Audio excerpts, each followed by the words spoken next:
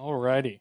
So I'm just going to dive right into this. So I hear that Adam, he actually sent me some pictures from the Jeff Combs birthplace National Historic Site as he's away in Arizona this week. Oh, yeah. Yep. Lots of monuments to me there. We lead the nation in national monuments in parks, I think. Oh, there you go. Oh, yeah. We're very monumental. So, yet again, with Adam away, I'm going to kind of need you to step into the role of cynic and sad sack, and make sure that we've got some good angst. Well, I haven't eaten dinner yet, so I'm pretty sure my blood sugar will drop, and that'll bring out the cranky naturally. So perfect. Soccer chat with 2 T's, because we're going to chat about soccer, but we're also in Chattanooga, so it's like a play on words. And Chattanooga is a soccer city. All right, everyone. Thank you for joining us for our newest episode of Soccer Chat. Soccer Chat. Brought to you by the Beautiful Game Network, BGN.FM. Also brought to you by Roughneck Scarves and Icarus FC. And a special shout out to our friends at Charlie's. We just want to give them some shine because unfortunately they had some electronic issues with one of their smokers and were unable to have some sales. I believe it was yesterday. Yeah. From the sounds of it, there's pretty good hope that they're going to be repaired, but they've got a fantastic menu that you can pre-order your smoked turkey and smoked ham for Thanksgiving Day. So definitely give them a look and see about maybe providing a delicious smoked turkey. Let them do the work and have a good Friendsgiving or Thanksgiving meal on Charlie's. We did that last year. Actually, we got the Charlie's Thanksgiving, and having smoked turkey is quite delicious. Sounds amazing. I'm pretty sure we're going to look at finding a way to do that at some point. So turning to the Red Wolves, this last weekend, about a couple hours before kickoff, they put out the announcement that unfortunately a couple players on the Red Wolves team had positive tests, or not necessarily players on the team. Actually, that they just said that people who were part of the staff or players, they said that those people had immediately been quarantined and were not showing any symptoms, and so I think they were retesting, hoping maybe there was a false positive, but out of an abundance of caution, they canceled the match. I think overall they handled it the right way, Jeff. Was a bit of a bummer, though, not to have the game on Saturday. Yeah, it was very quick notice, and we were ready to go because it was it's not as early as we play, but it was a fairly early match and just a couple of hours before. And actually looking at the statement here, it officially said that it had that a COVID test produced 2 unconfirmed positives within Chattanooga's 40-person covered list. So we don't have 40 players, so it's right. We're not sure who they were. I haven't heard anything about any players. I have a feeling if it had been a player, we may more likely have heard about it. But again, yeah, you want to take extra precaution. But it's so we got a game in hand, and in a way, I think we were limping out for the last few matches. We were on such a good run, and then we dropped 3 in a row. Even like the last match, even though we had a bit of a break, you could tell they still weren't either rested or recovered. Yeah. And so there was some playing with some mild injuries. So I guess the positive with that is hopefully we're going to come out a bit stronger and more prepared and as they come back home. So I'm hoping we're going to have a full side and only those who are on the long-term out for injuries hopefully will be there. So I'm hoping we're going to have a good lineup, but we'll talk about the lineup later, obviously. That can be a good positive. The one I'm going to say challenge, I'm not going to say negative because it's not really anything that someone does wrong, but Orlando City, so we're going to play this Saturday with Madison, and this Wednesday, Orlando City is playing a game that was already rescheduled against Richmond. and then we'll be playing the game against Richmond on the Saturday. So it's going to have to be either the Tuesday or Wednesday between what would have been our season finale against Richmond and when the scheduled championship game was for us to get that game made up. So that's going to be an incredibly quick turnaround. And if everything goes the way that we really want it to go, it's going to be a quick turnaround leading into what would be the championship match. And so that's definitely a challenge. But I guess when you look back at our best run of form, it was when we were playing 5 games in 15 days. So I guess those 2 runs could kind of be the way that we end up winning. And then maybe we ask for them to schedule us, every game, just groups of 5 games in 15 days. No, I don't think Coach is going to go for that. The other thing I was thinking about, I was looking forward to the Orlando match, was because of our last 3 matches, we've got Madison, we've got Richmond, and we've got Orlando. Orlando should be the easiest for us to play because they're on the bottom of the league. Though they've been a bogey side for us, and we've had some difficulty getting wins from them. But there's that momentum. It would have been nice to have gone there, got 3 points, and that way taken that 3 points ride into this weekend was what I was imagining. Yeah. But it's 2020. We don't get what we want. No, for sure. And I mean, really, there have been reports. Of course, we're not the only team that's had to deal with this. But we basically got to, practically the final week of the season before it really affected us. And so I think that says something to what the club has done, how the players have behaved with their discipline to try to make sure that they're able to keep playing as this season has gone along, to keep themselves prepared and not do anything silly. So kudos to them for that. And it's just not a thing that can be fully guarded against while they're playing. But I think they've done as best they can and tried to adhere to those protocols as much as they can, as strictly as possible to make sure that they were able to play. Yeah. So we come into this game this Saturday with Madison, who played earlier this afternoon against Fort Lauderdale and had a 2-2 draw. Before that, they have had 2 scoreless draws, so they are on a tie streak. And what do you expect Madison to do as they come into our stadium? It's kind of a good time to face them because they're starting to cool down. They were heating up for a little bit. They didn't have the best start. Then they were warming up, and then they started to cool down. So I'm hoping that cooling pattern continues. Obviously, you're looking at some of their key players who you always got to pay attention to. And so, like, for example, you've always got to, I wrote down Wojtek Vucek. You've got to look out for him, Vang, and Paolo. Paolo, I think, is the one I'm most concerned with. Yeah. Just because he is the one that creates opportunities, and Wojciech will finish it off, or Vang will, but Paolo could do either or. I think one advantage though is certainly we have a much stronger keeper against them. They've actually had 2 keepers, and Marcetta and Brady, and both of them really have struggled, and so I'm hoping that's going to be our advantage. If we could keep our back line back what it was, because we had some people injured, so we had to move away Ramos from the center back. So if we can keep him back there and have our running backs there, I think we're going to be able to guard that back end much better, and as well as create openings, because I think we can get goals from these guys.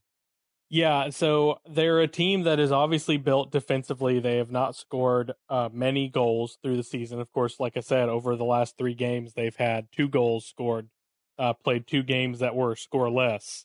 But they do a good job of keeping games tight, except for those off times where they've gotten absolutely smacked. They did some smacking themselves in a game earlier this season against Tormenta. That I think they won 4-0. But they've had a couple games where the score was lopsided in that wrong direction. And so our guys hopefully will be a lot more comfortable with the fact that they're only looking at soccer lines. and and so hopefully that can kind of help them. And, as you've talked about with a lot of the rest that they had, that they'll not just have the rest, but be home, helps give them that extra push that they'll want to have. I think it's a Saturday afternoon, so it's going to be a good crowd. They're doing a pink out, working with CHI Memorial and the Mary Ellen Locher Breast Center, handing out pink rally towels.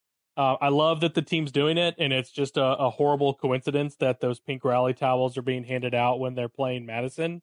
Not much they could do about that scheduling. So what we need to do is we've got to get everyone else out there.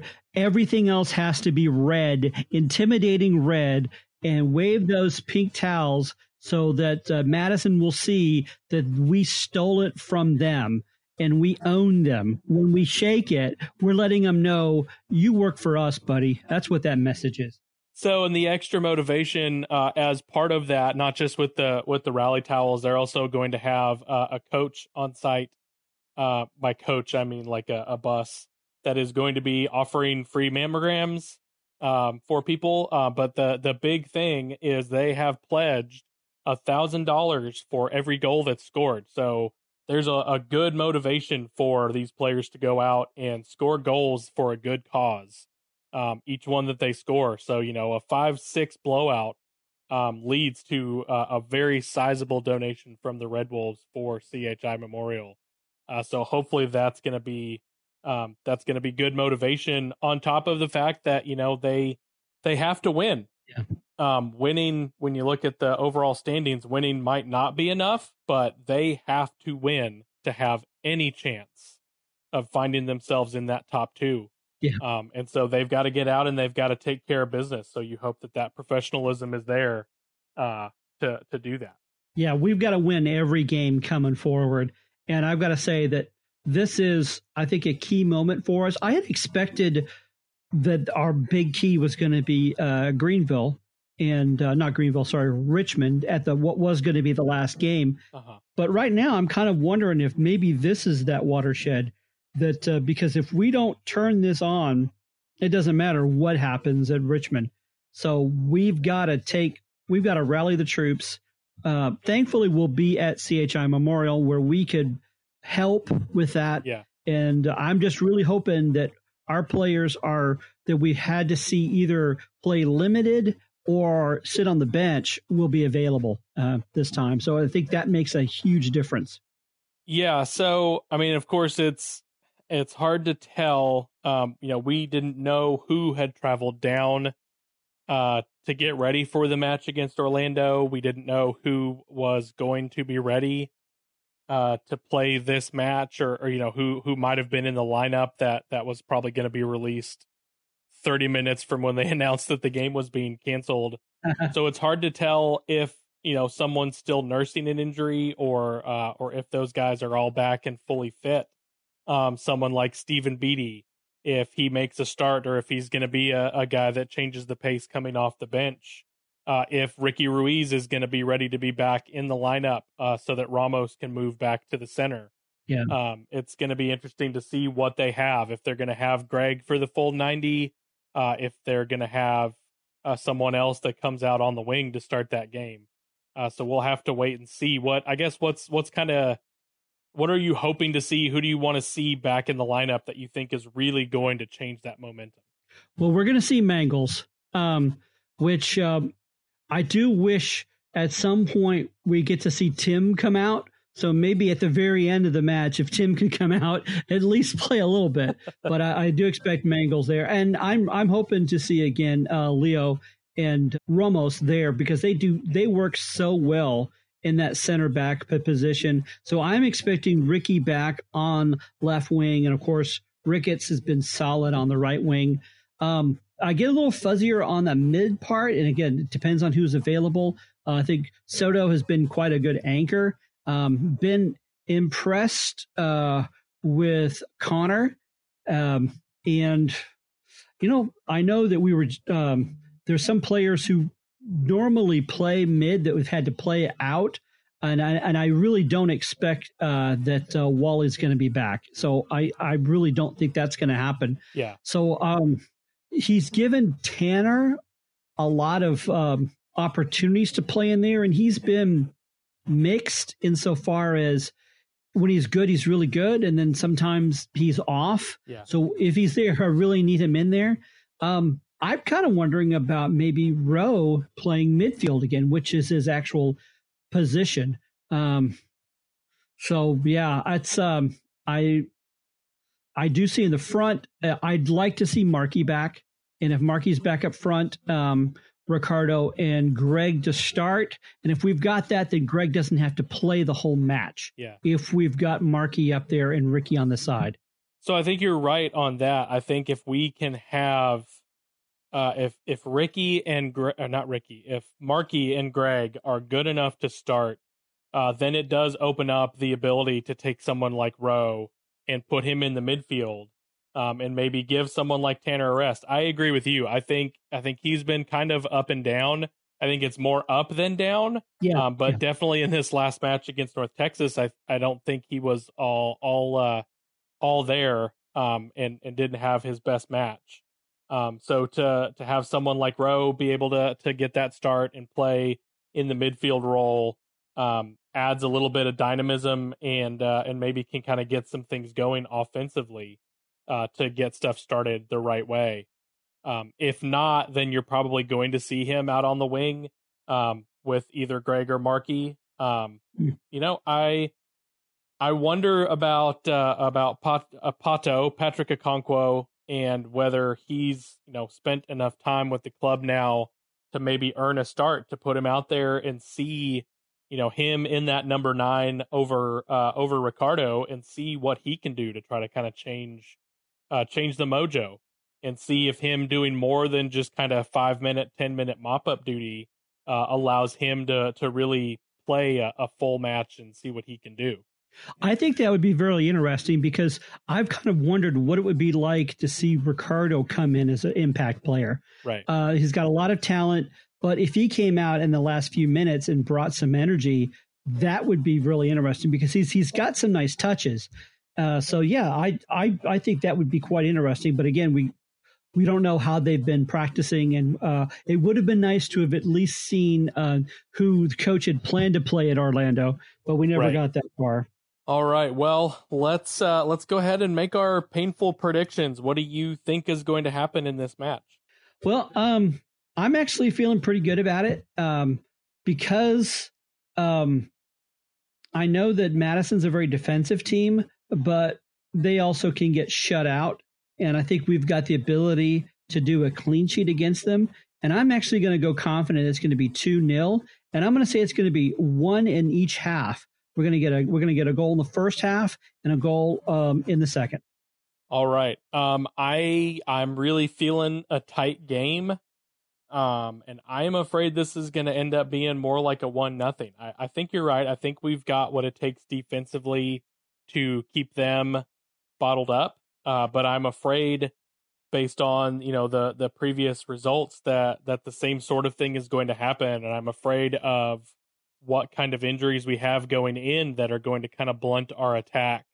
And so I think it's one that's kind of desperate, where maybe we score, after the 75th minute, which leads to a lot of excitement, but is going to be very angsty for most of the afternoon.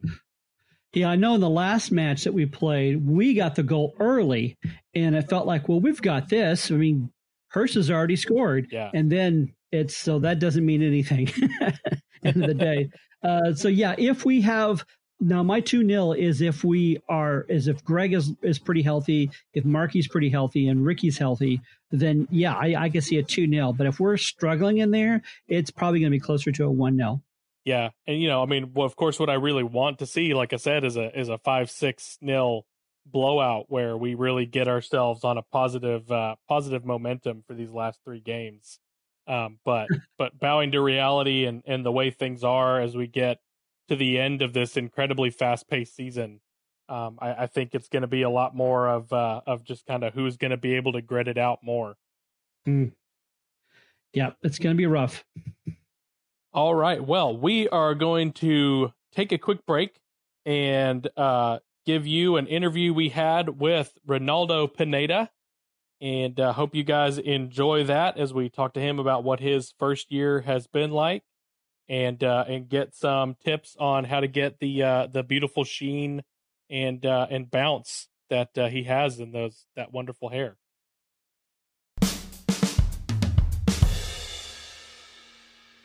All right, folks, we are here with Red Wolves midfielder Ro Pineda. Ro, thank you so much for taking the time to join us. Thank you for having me. Pleasure.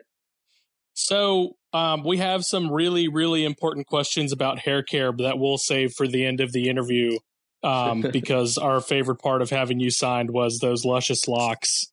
But first season as a professional here with the Red Wolves, having an opportunity to play pretty much every game so far this year. What's the biggest thing that you've learned in your first season as a professional? I guess this first year was very identifying in a way, on and off the pitch. I mean, just going based off like what I felt like I grew, and now that I grew, I feel like I need to grow much more in both aspects of being a professional, I guess you can say. Just like anything that happens like off the pitch or on the pitch, I guess resembles some kind of discipline and understanding how I'm going to deal with it or how I can deal with it. And for me, the first year was the experience for me was very like, more of a learning experience, given that I didn't know much about the league, the teams, how you're supposed to act during and before and after games. Like just learning so much this year was like a whole new perspective for me, I guess, in a individual point of view. Now, I know that you're listed as a midfielder, and we haven't seen you play midfield too much. You've usually been a much more advanced role. So when you played at Fullerton and at Golden State Force and the Park City, did you play midfield, or were you playing as a forward there as well? Going back on that, like I grew up playing center mid my entire life. I played center back here and there, but it was always just like pickup games. My excitement, my joy of playing is always in the midfield. I like creating. I like dominating the field, I guess, in a way. But yeah, as I progressed with age and years playing soccer, I started moving towards the finishing line, given a role as a 9 or out wide. I didn't start playing out wide officially till I got to college in Cal State Fullerton for George Kuntz. And for me, it was kind of difficult adjusting to it, but I feel like I kind of managed it real quick, just given that it's a very fast-paced league, like all colleges, and you get like a rhythm. You get this like sense of like, oh, I've been playing here week in, week out, and you kind of get a rhythm for it. And then the training is so consistent that you're playing back to back, so it kind of like made me have this memory in my head of like, oh, I've been here before. So it became natural. And then after I left college, I just started roaming again in the midfield. And this year was a new challenge again to start adapting to it. And I feel like I've been adapting to it, but just with all that, I feel like I know I can get so much better beyond what I thought. You still got a few games in the season left to make memories, of course, but what's kind of a play that's stuck out to you so far this year, something that you're really proud of or think back on and smile? Well, most of my happiness is like a collective thing when everyone's performing and we get results. There was this time, I'm pretty sure everyone's aware, when we went like 4 or 5 games within like 2 weeks. And we discussed about it prior to that, leading up to the games happening. And we had like this goal, as we had a goal since the beginning, and the goal hasn't changed, but that week of just digging deep and picking up injuries and still managing to get results on the road, and then consistent games back to back, and just making our way up the ladder and getting ourselves in a real good position. That was one of the most exciting things, because that brings like a unity to the group. Like it makes us stronger, and it gives us like the understanding that we can win this. And well, we already believed we could, but that just showed that it's possible. You guys have, there's been a lot of talk with different players and coaches that we've had on about what a tight group you guys are. How in this, kind of a rough stretch here, as we've lost 3 straight, how is having that bond with each other kind of helping you guys get prepared for the final few games of the season? Well, nothing has changed really. I mean, we're still, we understand that there has to be a winner and someone else has to lose. So we kind of been on the bad side of things right now, but it hasn't changed the goal of trying to reach that final spot. Because if we look at the standings right now, you might look at it and we're down maybe to 6th place, but it's within like 2 points of being back into the race of 2nd and 3rd place. And and it kind of goes back, and we don't like, as like players, to rely on other results, but the situation that we're in, we believe that we can make it, and the goal is going to be the same till the end of the year. Regardless if we don't get those results in our favor, we're still going to try to be in the best position, given as an individual thing and as a collective thing, and then also to lead into next season with the positive result. Now, Alex had mentioned about how well you connect up with some of the other players, but I know you've got some history with several of our players. Of course, you've got a cousin with Ami, and unfortunately, Ami went out pretty early. But I know that you were on a team as a youth with Marky and with Ricky. Is that true? Correct. And to add to that, Obleda was our coach for that team, and we did wonderful things with that group. And it's similar to what we have going on here.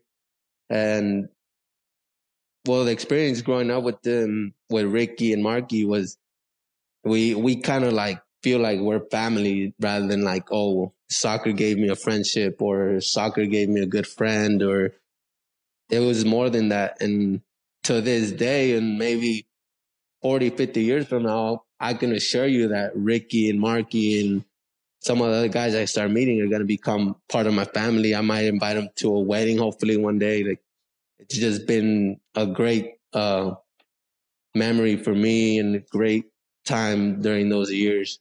Very cool.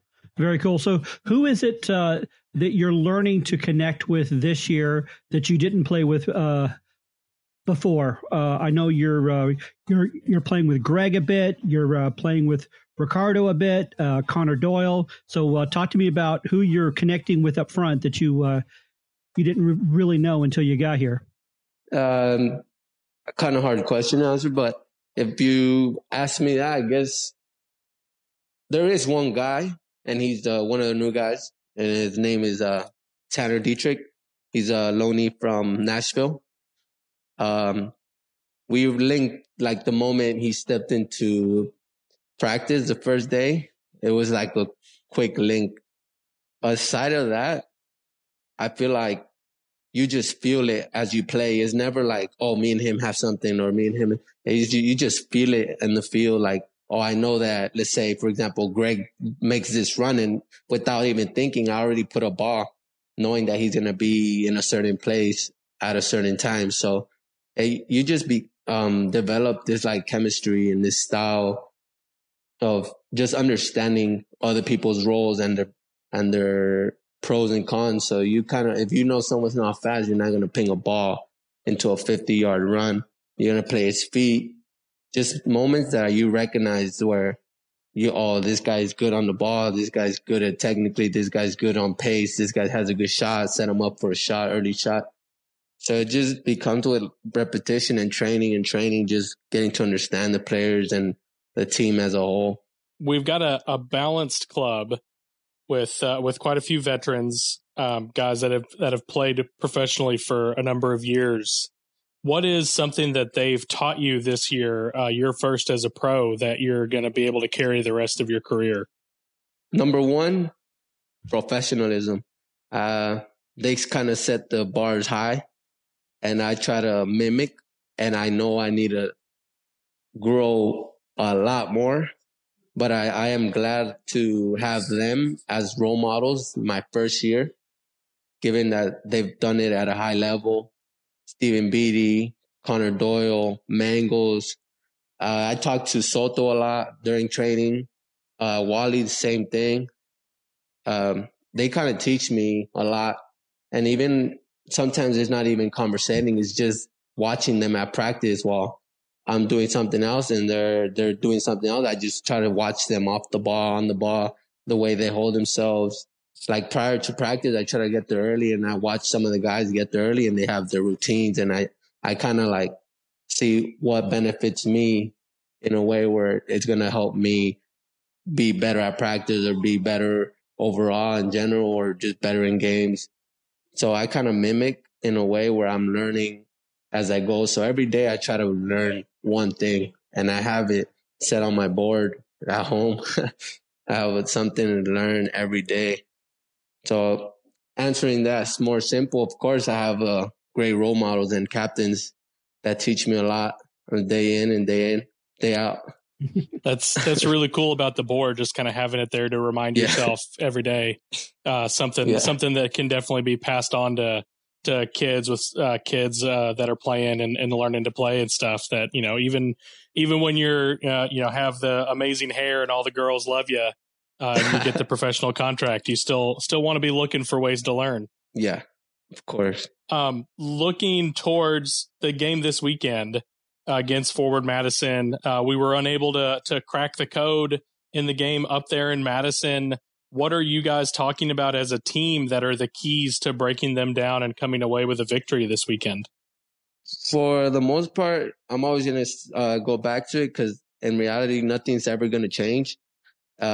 Alongside of Jimmy Obletta, he wants the best, the absolute best from every single player. And as a team, like he will never go for any type of like, it's all right. No. So we're always pushing to be the best and get the best result out of that.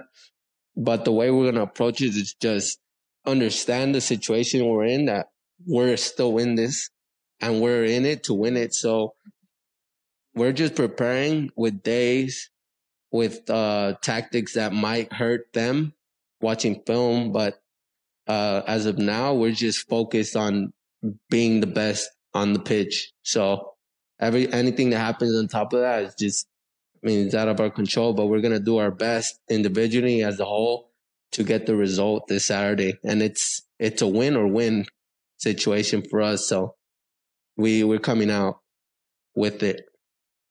Now, we had a really tight run there. We referred to it as the gauntlet, where you guys were playing like every other day, it seemed like. And, of course, now you haven't played in 10 days, or at least you wouldn't have until Saturday. So what was it like playing that many games in succession?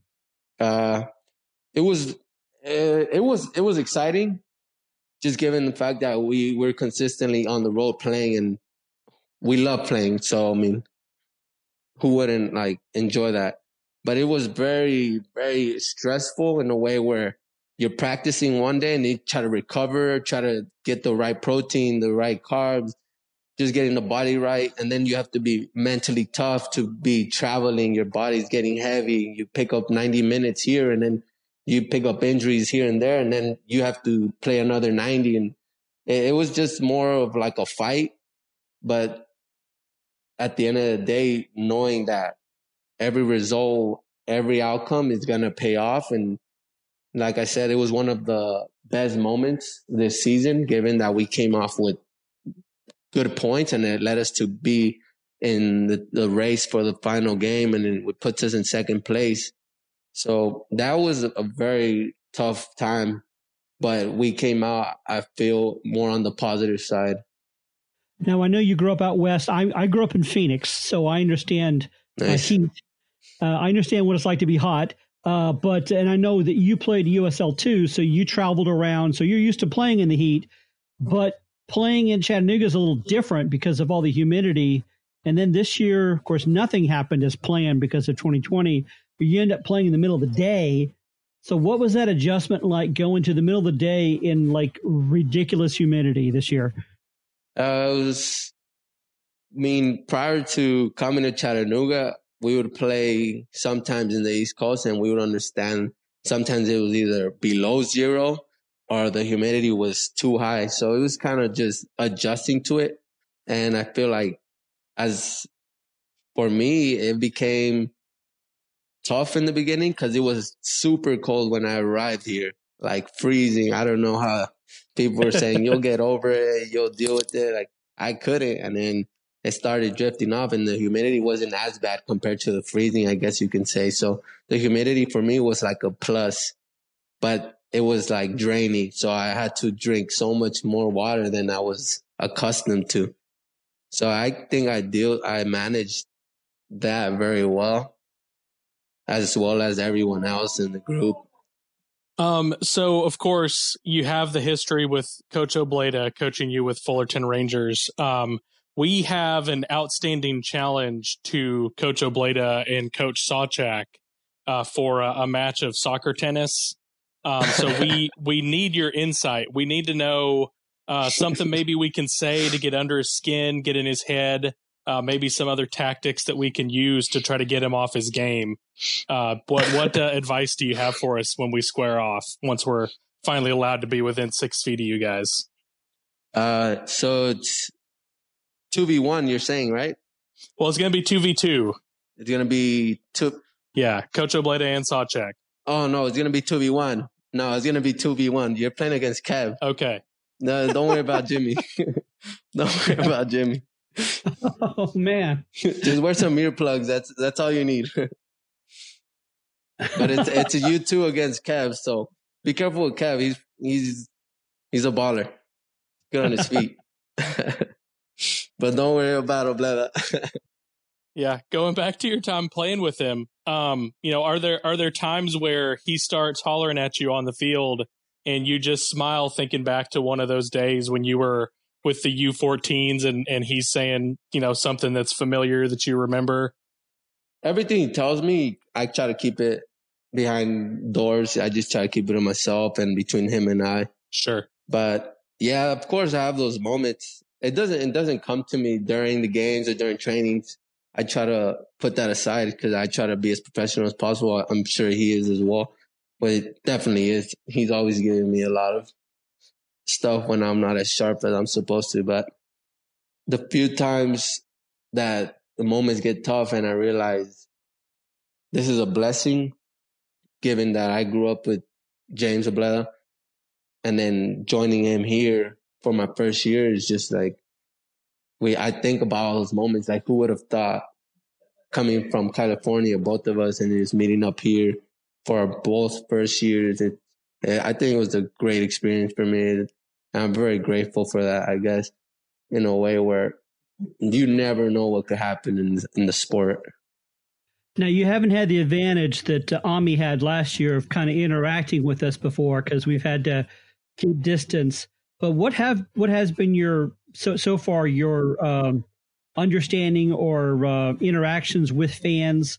I know some of them have been at a distance, but has that been different from League Two, or how's it been? Do you feel well received in Chattanooga? Definitely feel a love from the fans.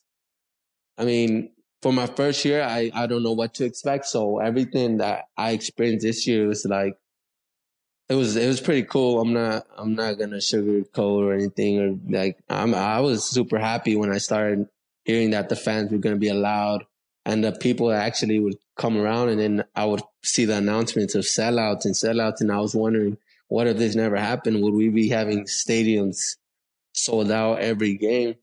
So for the most part, yeah, I mean, it was a good turnaround for the fans. I mean, the supporters here are exciting. They give us a little boost sometimes here and there when we need them. And a lot of people don't know, I mean, that when you hear the fans chanting and getting into the game, it just gives you that much more to fight for, because you know they're behind you and you want to make sure you repay them with gratitude of like, I'm going to kill myself on the field for you guys being here to support, you know? So it kind of brings a little bit more of fight and desire to the team, to the group. I'm sure a lot of players can agree when the fans get involved in the game, it just helps us out by a lot. And that should be coming with home advantage. It's one of the reasons people are more successful in their home. So as you've kind of made a tour of the stadiums around the league, I think we're kind of unique in how close the fans are. How easy is it for you to hear people that are hollering things, when we're trying to give the other team's goalkeeper a hard time or one of their defenders or anything like that? Yeah, I actually love it. As a kid, I would grow up watching the Premier League, and I would just love how close the fans were. As soon as you would shoot or score, the fans would lift up, and you felt like they were just there, and you score and you celebrate down the line, and you just feel all the energy, the positive energy. It's just exciting to have that. And it's very, I think we are the best stadium, one of the best stadiums in the league, and it could possibly be one of the best in the country, given if the fan base keeps coming and we keep winning.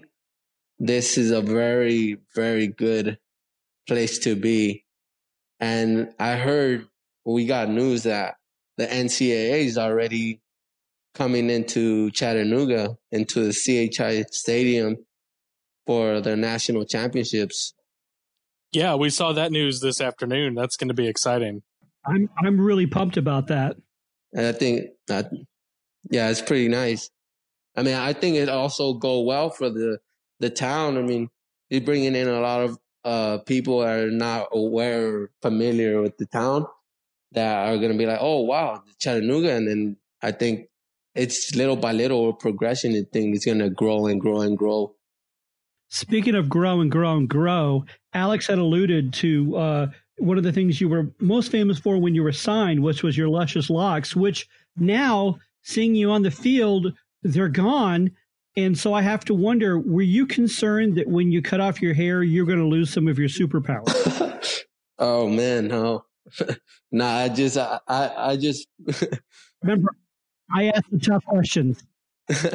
I figured it was time to cut my hair off. It was about 7 years with my hair. I think I was growing it out when I was coming out of high school, or before high school. I was starting to let it grow out. I am now 24 years old. I was like, I think it's time. And I cut it on my birthday, actually. So it was a couple weeks ago.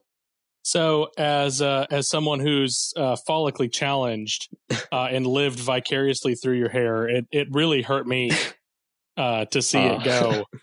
Do you have any of it left laying around that maybe you could send this way?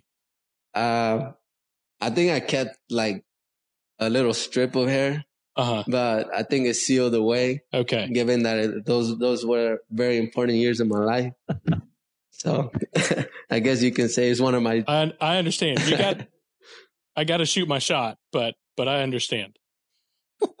I could give you one strand. I could give you a strand of hair. No, hold on to that, because a few years from now, you're going to put that on eBay, and that's going to buy you a pool, man. Yeah. So you hold on to that. That's going to come back to you. Or as long as we have an agreement, there's no cloning with technology nowadays. All right. Well, we really appreciate your time, Ro, and we want to wish all of you guys good luck this Saturday. Of course, we'll be there cheering you on, and so we look forward to that this Saturday. Thank you. So how many goals are you going to get for us on Saturday? How many can you promise us that you yourself are going to get in? I keep telling the guys I'm going to get a hat trick. There you go. I keep telling them that I keep telling the guys here, and they keep joking. Yeah. And I tell them, like, I owe it. I'm going to do it. Last home game, buddy. Last home game. This is it, Ro. Yeah. So, yeah. All right. I'm going to try to do that for the fans, to the supporters. for the group. Thank you, man. Fantastic. Thank you, Ro. All right. Well, Ro's pretty confident. He's feeling good about his first game coming back. Hat trick. That's what I heard. Hat trick. That's a promise. Yeah, predicting the hat trick. So he thinks our predictions are trash. He's going to go out there and settle that for us. That's right. Yeah, it's going to be at least 3-0 because it's going to be, well, that's just if it's just Ro. So it could be that 5 or 6. That's true. I'm sure he'll let other people have hat tricks too. Yes. No, he's been an excellent distributor of the ball, especially when he gets down into the baseline and all of that. Oh yeah. So that's going to be fun to see. So I had on here talking about kind of the League One race to the finish. Of course, we've had some results that went our way. Madison's draws over the weekend. Omaha dropping points in a tie with Madison. Richmond losing to North Texas on Saturday. So I mean, doggone it, we're still in it. Yeah. No matter what happens in our, everyone else seems to be willing to let us hang around. Yeah, well, we're backing up into it, so we're not rushing forward, but others are struggling as much as we're struggling. So I think it's just kind of a testament to this 16-game season that was played so quickly, involved a lot of games with really quick turnarounds and things having to be rescheduled. I think it's probably a testament to that. And I mean, gosh, kudos to Greenville for getting out front and just running away with it. Showing what the quality that they have as a club. So yeah, I think they're still going to get another 6 points. So they're not finished. Yeah, no, for sure. So there's other big news in USL with a big piece that was put out in The Athletic. Everyone knows my stance on paywalls, so I have not read the article. But from discussing with folks, I've gotten a pretty good gist. It seems as though at least a number of MLS clubs, if not all of the MLS clubs, are looking to form a reserve league, which would mean a lot of those MLS 2 teams that are in both USL Championship and League One moving away from USL and joining that reserve league. What's your impression? Have you had a chance to read it? Yeah, I got a chance to look at it. A friend of mine had let me take a gander at this. Now, there's several clubs we've already had known that were already moving towards joining USL League One. And actually, in the number that I'm seeing is 5, although I've heard from 3 to 5.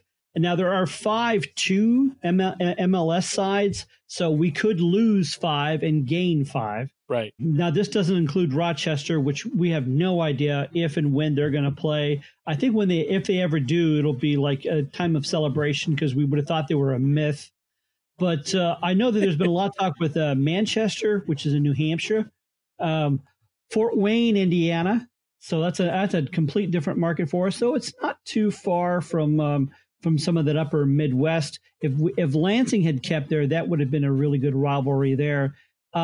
Portland, Maine, and so that's I used to live in New Brunswick, Canada, which going through New Hampshire and Maine, those are both good markets. And actually, Portland and Manchester are not very far apart, so there would be a good rivalry with them. Right. And then another one completely on the other side of the world in Spokane, Washington. Those are the 5 that are kind of that there have already been movements on. And then there's several others that there's been rumors of, and that's Athens, Georgia, which would be good for us. Columbia, South Carolina, which would be really good with Greenville as well as Statesboro. Huntsville, Alabama, which would be the closest to us, and where I actually live in Alabama, so that would be really easy for us to do some road.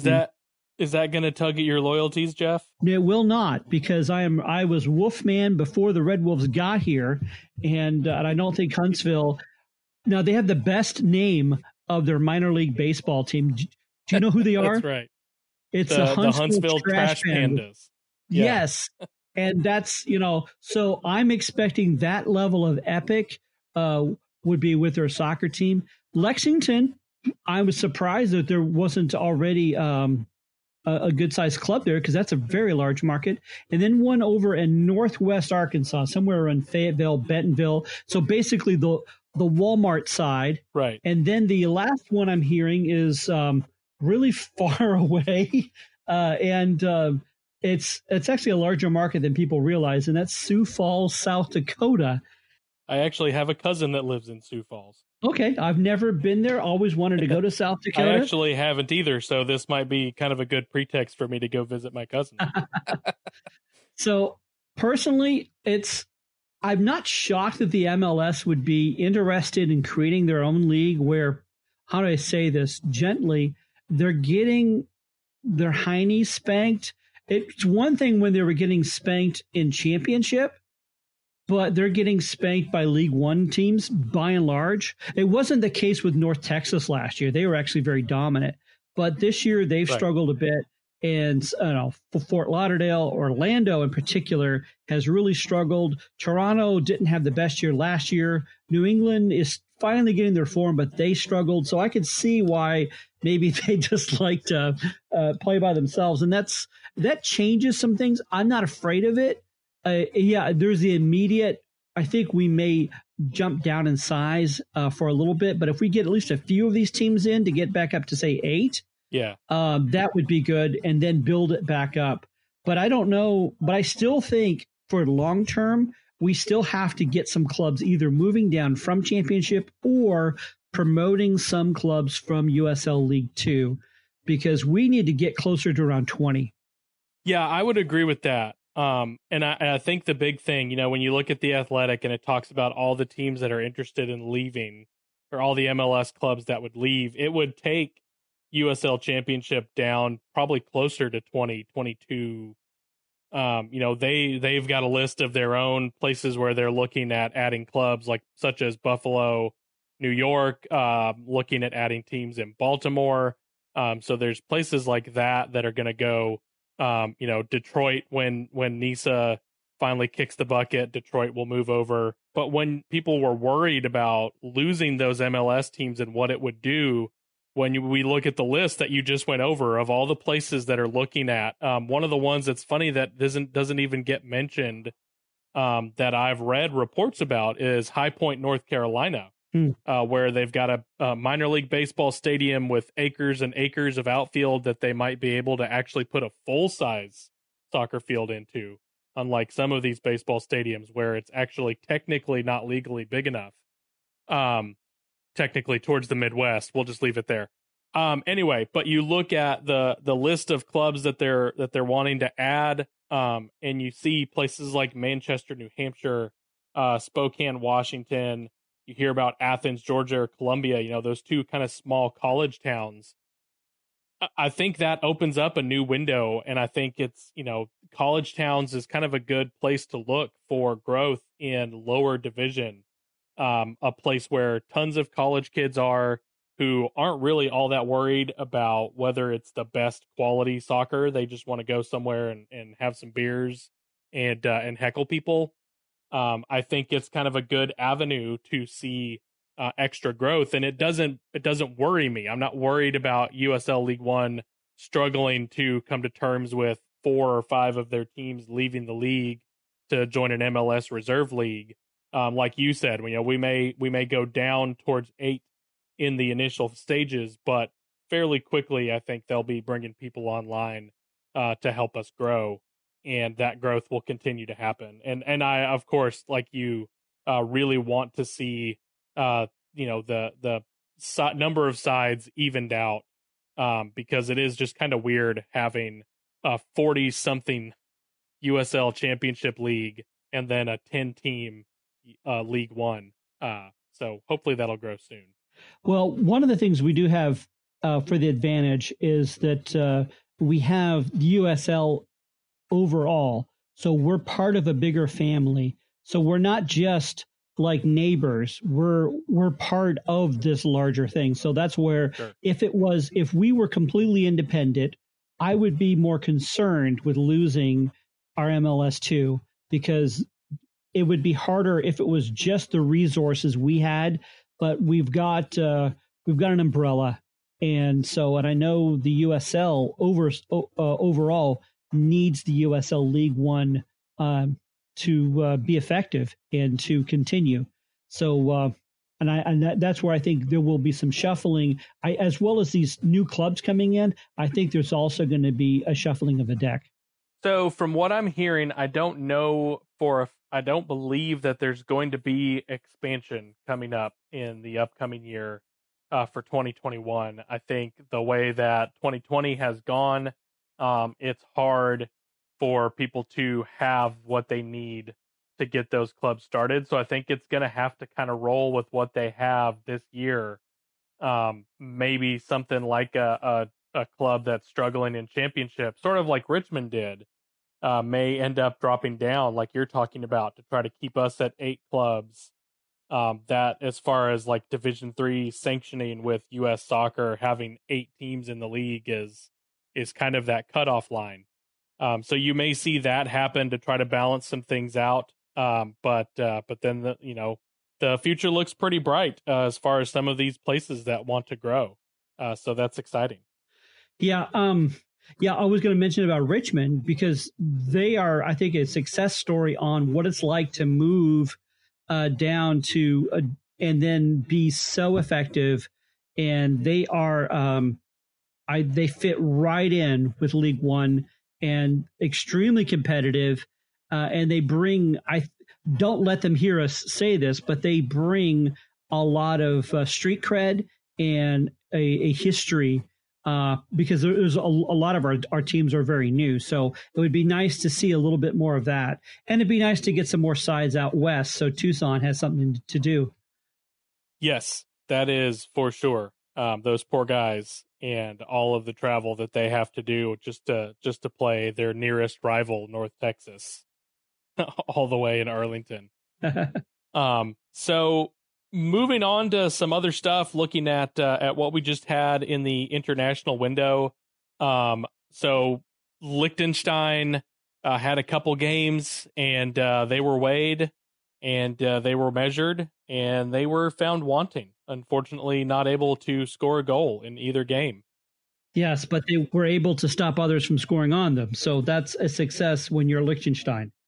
So we also had some surprising results. Germany in a 3-3 draw with Switzerland, and Spain losing to Ukraine. Yeah, what was that about? Else? Yeah, a couple. Today, England, that whole match today, Harry Maguire just he got that red card, and England fell to Denmark. England stepped on a Lego. They did. Ooh. And another one I wasn't expecting. Mexico ended up having a 2-2 draw with Algeria, and they've got some good players in Algeria, but Mexico really was the heavy favorite. So yeah, I really was expecting Mexico to win that. I wonder if the empty stadiums are starting to kind of catch up, and it equalizes things, and it makes things a little awkward, and maybe that kind of helps draw these things. I think maybe it kind of speaks to what Adam is talking about. That this international window, I don't know, was it really necessary to have all of these guys leave their teams and those protocols and whatever bubble they're in and travel around the world and play these matches? And maybe Spain was just not up to show up and play in that sort of situation. And so, Ukraine's not a pushover, but when you put those teams on paper, 9 times out of 10, you're expecting Spain to win that game. And you see the result that one of the top players of all time, Ronaldo, ends up getting it. And of course, like 5 of the half the starters almost of the Wolves starters are on the Portugal team. And so I'm very worried going into our Leeds match this weekend, because you've seen COVID-19 hit the Portugal team, and you have to wonder, was it really the best time? Could you have hit pause on the international play? Right. Because I'm afraid it may risk all of these other leagues. So, and I mean, there at the very beginning of the international window, there was European Cup qualifier games that were being played. I can understand trying to get those in. The UEFA Nations League, I like the concept, but I don't see it being so necessary to play those games through this window. Yeah. But here again, you've got the World Cup qualifiers, and in no surprise in South American World Cup qualifiers, Argentina and Brazil have won their first 2 matches and are at the top of that qualifying group. So a brief look at the South America one, and it's all chalk basically. Yeah. It's you pretty well know Argentina, Brazil, and Uruguay are going to be in there. That is true. So turning to English Premier League, you talked about having a bit of anxiety. Mm-hmm. What's a match that you're excited about watching? Obviously, you're not too excited to watch Wolves. Well, I am. I'm very excited, especially after this week, brother, was brutal. I gotta say, because I know I wasn't going to get Wolves. I wasn't going to get my English teams because of the international, and so I was like, well, at least I've got the Red Wolves playing on Saturday to hold me over through the weekend. Right. And I didn't. So it feels like I've been injured by the universe. And they owe me. So now we're coming back, and I don't know what shape the Wolves are going to be in coming back. Hopefully they're stronger. They're still, getting their new players in, but we're coming up against Leeds, and Leeds is hot. And so, we played very well against Leeds when we were against them in championship, but both sides have improved so much. So I think it's going to be a good match, but I'm still confident on my Wolves pulling it out, but it's going to be really tough to watch. But I do think the match this weekend has to be the Merseyside Derby. You've got Everton, Liverpool, and everything else is just is a side dish. Yeah, I agree. And I think you look at the form, Everton is growing in confidence, off to a good start this year. Something that I predicted if we go back a few episodes. I just want to shout that out. And Liverpool has shown that they, they've got some chinks in the armor, that they'll concede goals if you come at them with quality. That it leads to could be a very exciting game between the two. Yeah, I think the last couple of years it's been more of the rivalry of a hammer versus a nail, but I think this one's gonna be come down to the wire. It's gonna have some excitement, and we're gonna see a lot of stuff back and forth. Liverpool's coming back from its most embarrassing loss in a long time, so they're gonna want to come back and be strong. And Everton's on top of the world right now, so it's going to be really good. Another one to watch out for is City and Arsenal. And so that one, now they're not quite playing on the top forms that they had been, but you can always expect top quality because those are two good teams. So I don't know if anyone knows this, but Adam is an Arsenal fan. Really? Oh, I didn't. So I didn't. That's right. He's not here. I didn't have to even mention Arsenal. What was I thinking? It should be a good weekend, especially after the break this past weekend.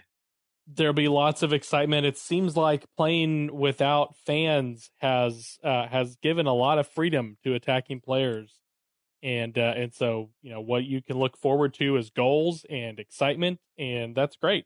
That really helps kind of sell the game. It's too bad all of it's on an app behind a paywall that people aren't watching instead of on over-the-air broadcast television.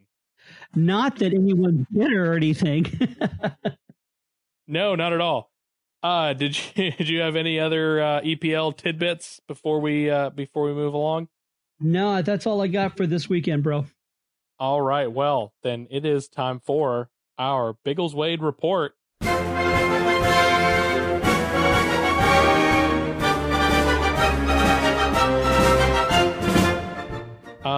Biggleswade United over the weekend. So that was the soccer that I did get to watch. Set the Twitch stream while I was making eggs for people. And Dave Bullet Parkinson for Biggleswade United is absolutely en fuego, Jeff. He is unstoppable. Something like 7 goals so far this season in the 6 or 7 games that they've played. Scores the 1 goal. They get a 1-0 win. Biggleswade FC, unfortunately, continuing to struggle. They've now lost 4 straight. So hopefully they can get things on the right track soon. They started the season with great promise. Had some really some fun bits when you're watching highlights of, like completing 12 straight passes that would lead to a goal. So hopefully they can get back to those winning ways.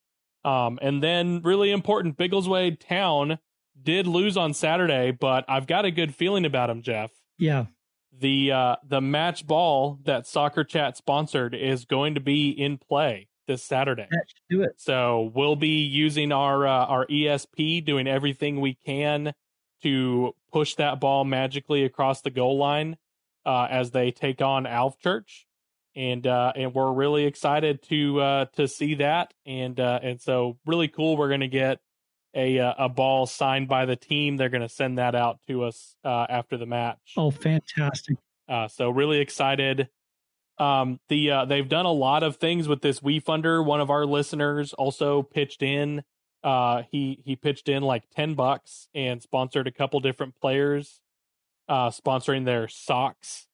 The stadium this year is named after a big Waiters fan named Yvette Brewer, who passed away this year. So it was named in her honor. So check out that WeFunder. You can find a link for it on the Soccer Chat Twitter. We've shared it a couple times. There's a lot that doesn't cost a whole bunch if you're interested in helping a local community team.